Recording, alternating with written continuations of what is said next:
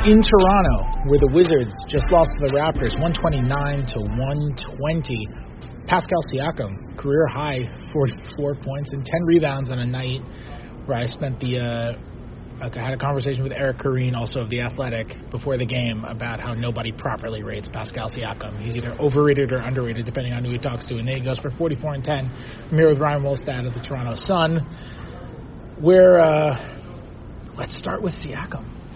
Let's. I mean, I think I might be one of those people guilty of overrating him. I actually did a piece on my All-Stars for the East, and I put him as the second Raptor over Kyle Lowry. I thought he's been that good and that consistent. He's been really good when Lowry plays, really good when Lowry doesn't play, really good when Kawhi Leonard plays, really good when Kawhi Leonard doesn't play. Just consistently awesome this year. Obviously, he's still very young. He'll still make some mistakes, but this kid is super talented, and he's been a huge reason for the Raptors' success. His switchability on defense has been massive. The development of his three-point shot and just his ability to get to the rim at will. So I think he's a real interesting up-and-comer. And, I mean, there's a scenario where I know Raptor fans won't like it, but he's the future of the team if everything kind of goes to hell and Kawhi leaves and all that happens. He's the guy they're going to be building around and trying to complement. So, but right now, he's a heck of a, third option or whatever he is. I guess tonight he was the first option for sure with Kawhi out of the lineup. Yeah, he's wildly talented. And Scott Brooks, I don't know if you saw, Scott Brooks said after the game that he's going to be an all-star next year. So Scott Brooks he's on board. Scott Brooks jokes a little bit too often that he's not on Twitter. He jokes a little bit too often that he has burner accounts on Twitter and follows all of us. Got one of those Colangelos. And he does it enough that I kind of think he actually might have burner accounts on Twitter and follows us.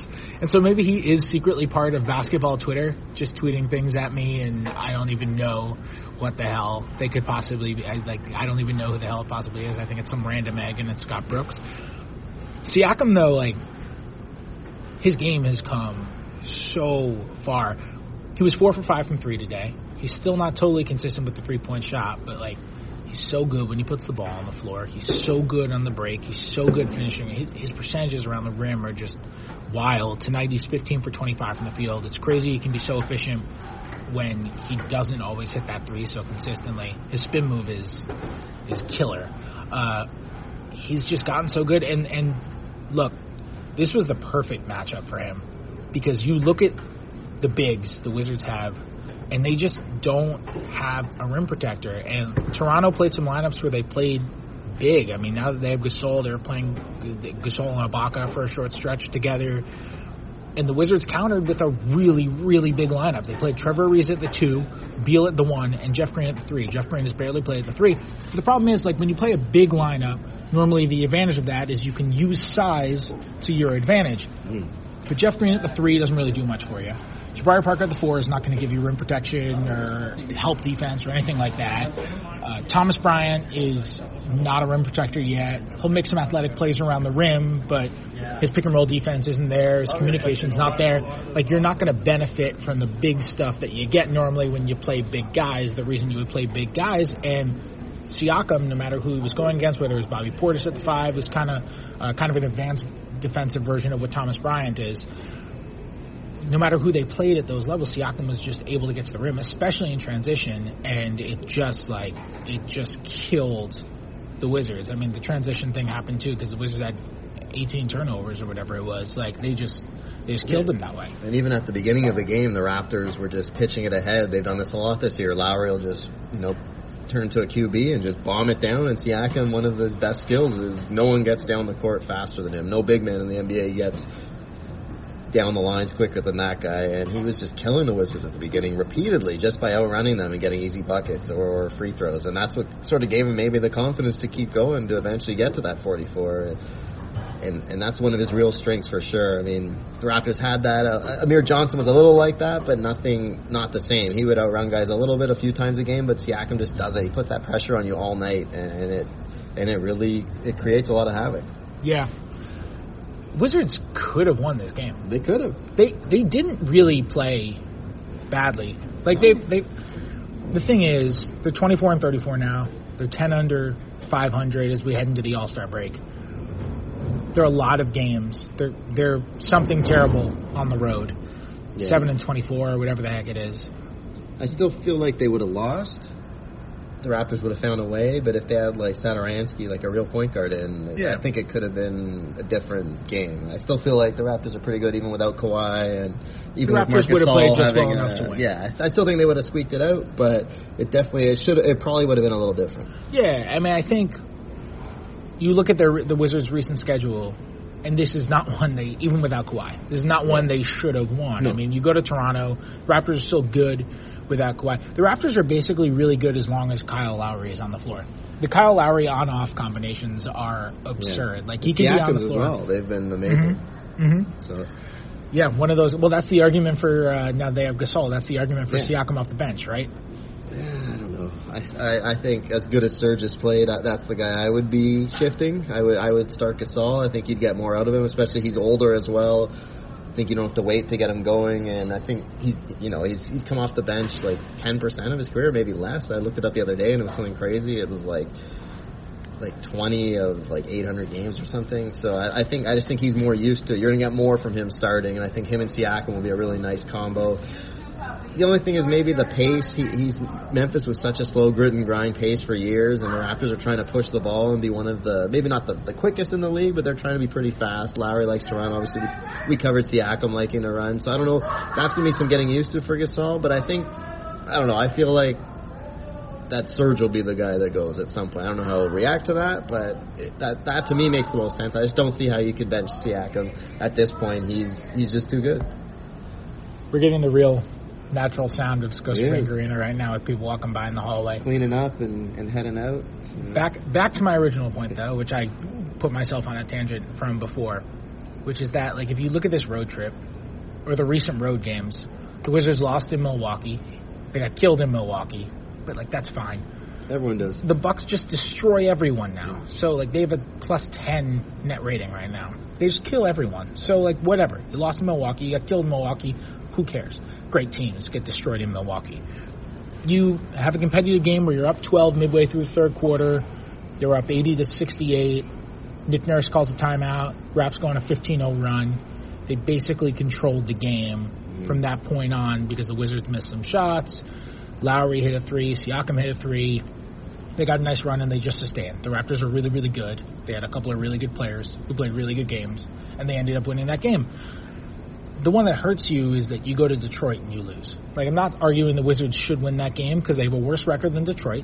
They're terrible on the road, and they go to Detroit, and they lose a competitive game in Detroit. I'm not saying the Wizards should win that game, but they're 4 back in the loss column of Detroit for the 8th seed right now as we go into the playoffs, and like those are the ones that would have made the difference in the tiebreaker at the end of the year. If they win that game, they're 2 back in the loss column. Like, those are the ones that you have to win, you know? It's I don't know, like, I feel like the Wizards, I don't even know what they should be playing for at this point, and it's tough.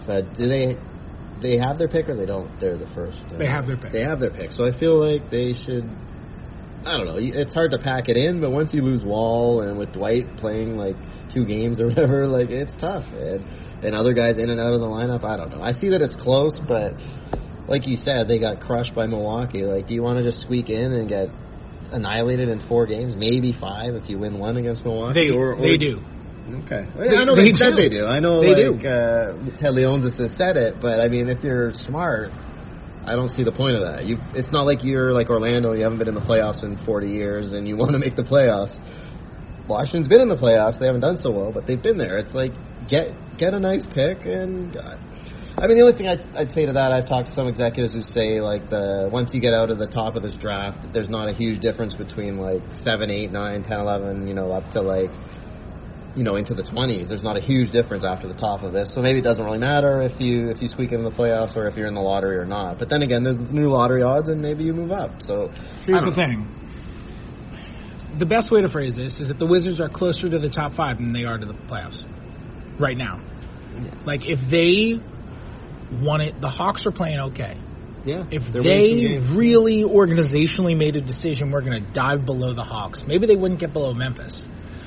who's like a game worse than them or a half a game worse than them right now. But if they really made an organizational decision to veer in that direction, they could get into the top 5. Well, I think they definitely should do that then. I actually think Memphis is going to be pretty competitive now. Like, if Conley can stay healthy, if they have Valanciunas, he'll be the starter before long, and that's an upgrade. I mean, it's not an upgrade over Gasol, but I mean, it's a steady guy that's going to be good. DeLon Wright will help with their depth, and C.J. Miles, like they're Jackson's getting better every game. Like, I feel like the Wizards could be worse. And nowadays, but here's the thing: like nowadays, being in the top 5 is kind of all you need. Like, it's like top 5, you get a 10% chance at the first pick. If you have the worst record in the league, it's only a 14% chance at the first pick.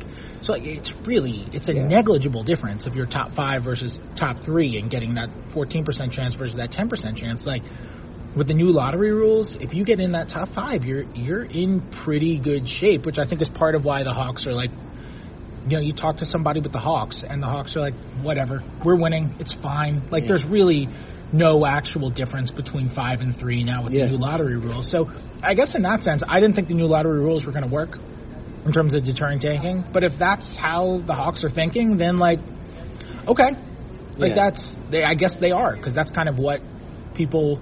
I mean, whatever we're winning is not exactly like, oh, I'm so happy we're winning, but it's a lot better than we are going to actively try to lose, and we're going to do whatever we can to lose. So I guess it's working a little bit in that sense. The Wizards don't want that though. Like, if they did, they would have traded Jeff Green at the deadline. Like, Jeff Green, holding on to... They say they want to re-sign Trevor Ariza. So I guess that is incentive to holding on to him, because you can give him a bigger deal. You have the financial advantage. You can offer him up to $18 million next season because you have his non-bird rights. With Jeff Green, they can only offer him 120% of his current salary, which is the minimum. So they can only offer him, when he's on the team, $1.8 million. They have no financial advantage. Yeah, that makes no sense, though. They have no financial advantage to holding on to him. The only reason you keep Jeff Green, who has been legitimately good for them and is not that far below 50, 40, 90, still, which 55 games into the season, 58 games into the season, Jeff Green is not that far off from 50, 40, 90. That's wild. Which is ridiculous. He's like 48, 38, 90 right now, which is insane, and had 20-something again tonight. What did Jeff Green have? 23 tonight on 8 for 14 and 4 for 7 from 3.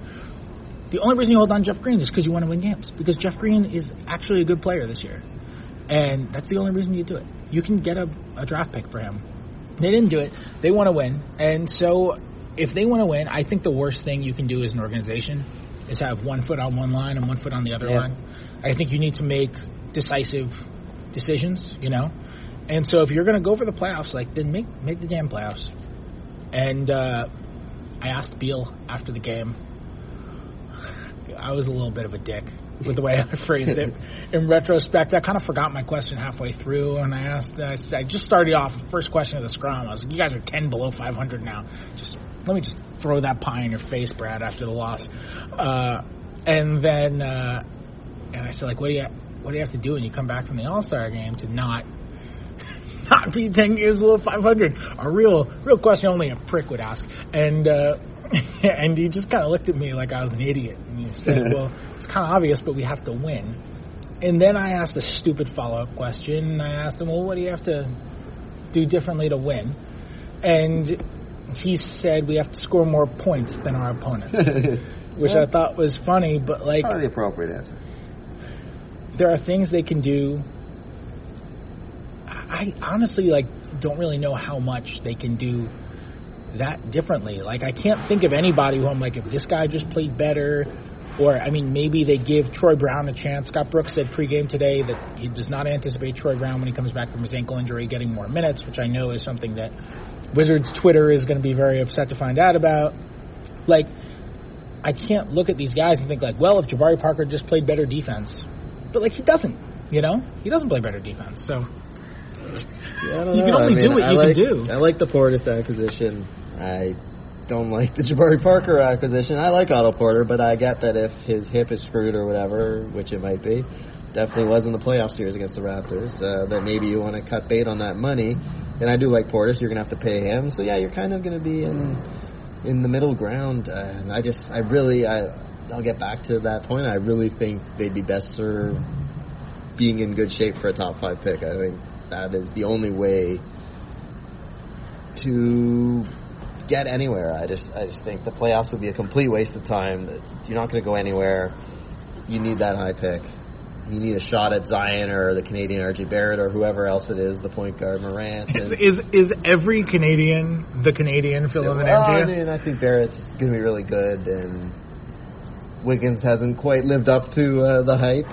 And Jamal Murray is really the torchbearer these days. He's really good, and I think people people think Barrett will be, comparable. Maybe not as good as Murray, but he'll be maybe the second or third best Canadian in the league. And there's other guys, obviously. Who's like if you're making a Canadian starting lineup, what's the starting five?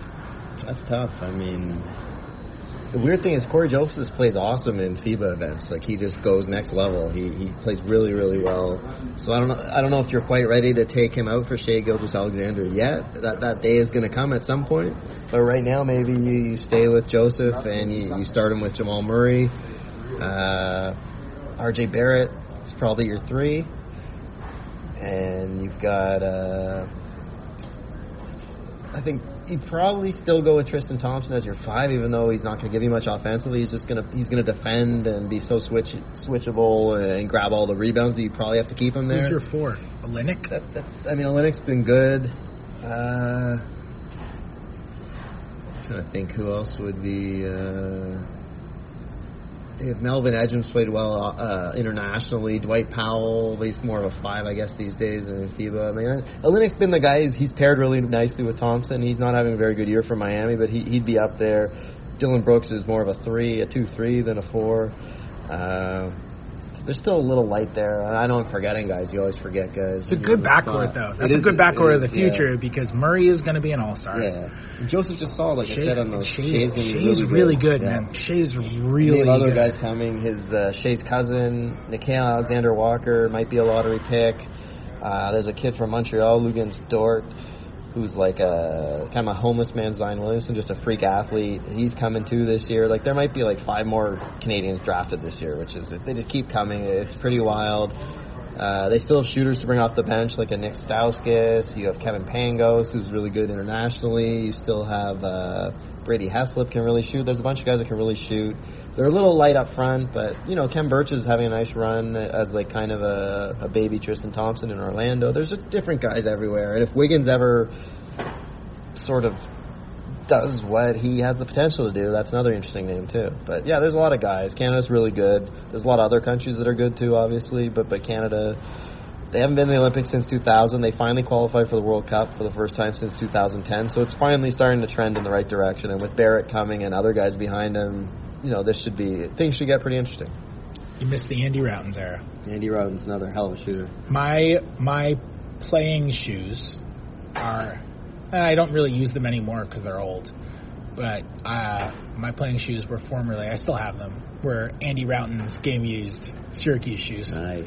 Which Andy gave to me. That's awesome. When I was managing at Syracuse, he gave them to me at the end of the year. I used them for one game. We were the same shoe size. He gave them to me at the end of the year. I asked Arinze Onwaku, who was the center on that team, if I could have a pair of shoes.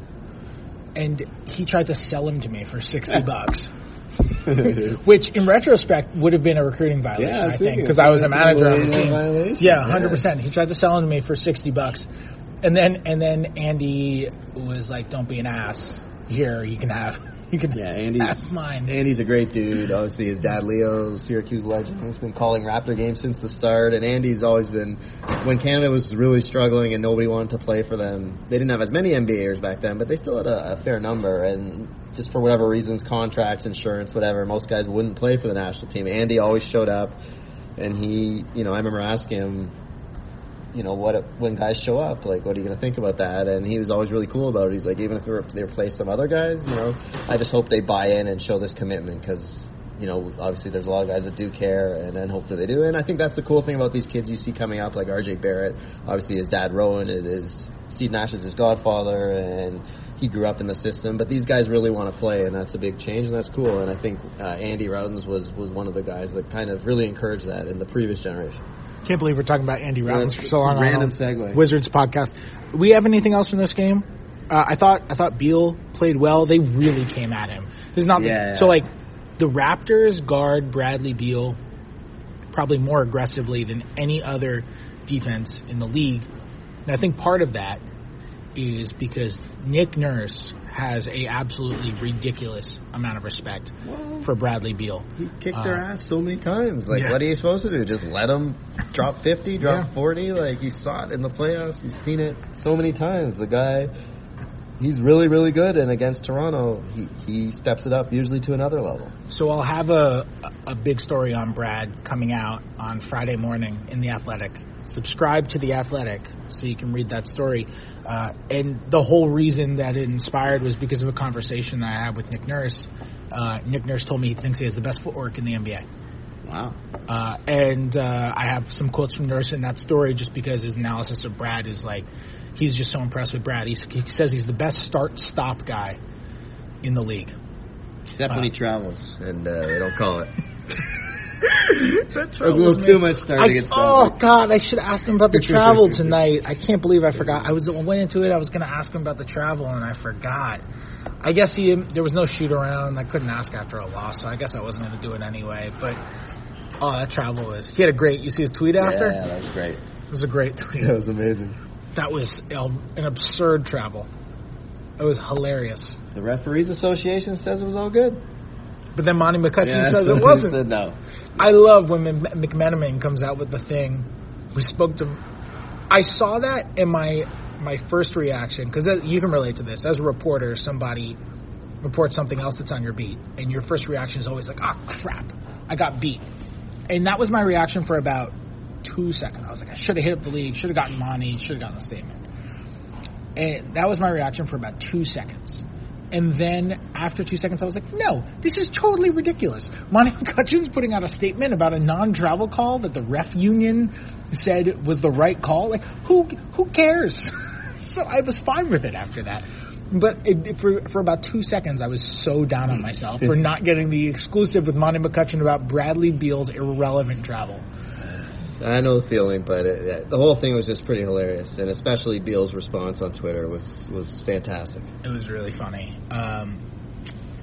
Yeah, that's about it. Beal played really well, by the way. Yeah, he was good. The Wizards were fine tonight. Yeah, they played fine. Jeff Green played well. Ariza was pretty good. Beal was very good. He did a really good. He had some turnovers. But Anunoby was really good on him. In particular, he made him work. Beal's just so good that he still get his regardless. The Raptors double him off of every single type of screen. Pick and rolls, when he's coming off pin downs, it's just like they come at him, and I don't think they're the best defensive team in the league. I think the best defensive team in the league when they're going right is Oklahoma City. Yeah. But I think the Raptors have the most, the largest number of versatile defenders. Yeah, they can. I think Kawhi hasn't quite been that best, no doubt about it, best defensive player in the year. Like, nobody's even close, which he was at times in San Antonio. But he's still been really, really good. And Anunoby's really, really good. And Siakam and obviously Serge has had some huge years. And now they get Gasol's brilliant basketball mind and obviously his length and Danny size. Green's really good, too. Danny Green's a very good defender as well. I mean, and Kyle Lowry, he's not the same guy he was, but he's super smart. And he's good. They're positionally, the thing is positionally, they're almost always in the right position. And that makes up for some of maybe the areas that they're not quite as good at, whether it's length or athleticism, although they have that in spades as well. So, I mean, this is going to be a really good team. I think people might...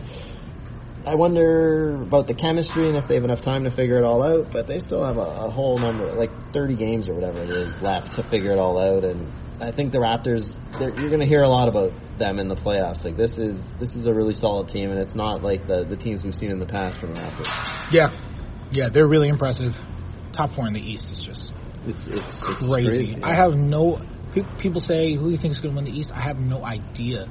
Could be any of four teams, and if Indiana had Vic healthy, that was tough. I was Indiana's there covering good. that when he went down. That sucked. Yeah, that was brutal. I covered him in Oklahoma City. He's a really good guy too, which is like it's really unfortunate. Everyone on that team just like loves him, and everyone in Oklahoma City really liked him. It's just like everywhere he goes, people like that guy, and he's a genuinely good guy. Plug your stuff before we wrap up. All right, you can Ryan Wolstat from the Toronto Sun. You at Wolstat Sun on Twitter, WOLSTATSUN. And on the Raptors, Canadian basketball if you're so inclined, and general NBA stuff once a week as well. Great. And I don't think I actually introduced myself at all on this podcast. So if you're listening for the first time, my name is Fred Katz, and I cover the Wizards for The Athletic, and I'm the host of Wizards After Dark. Subscribe to Wizards After Dark on iTunes. Give us 5 stars. Leave a review. If you don't know who I am, now you know. I will not be podcasting over All-Star. I'm not. I will be at All-Star. Wise decision. Yeah, I'll be at All-Star.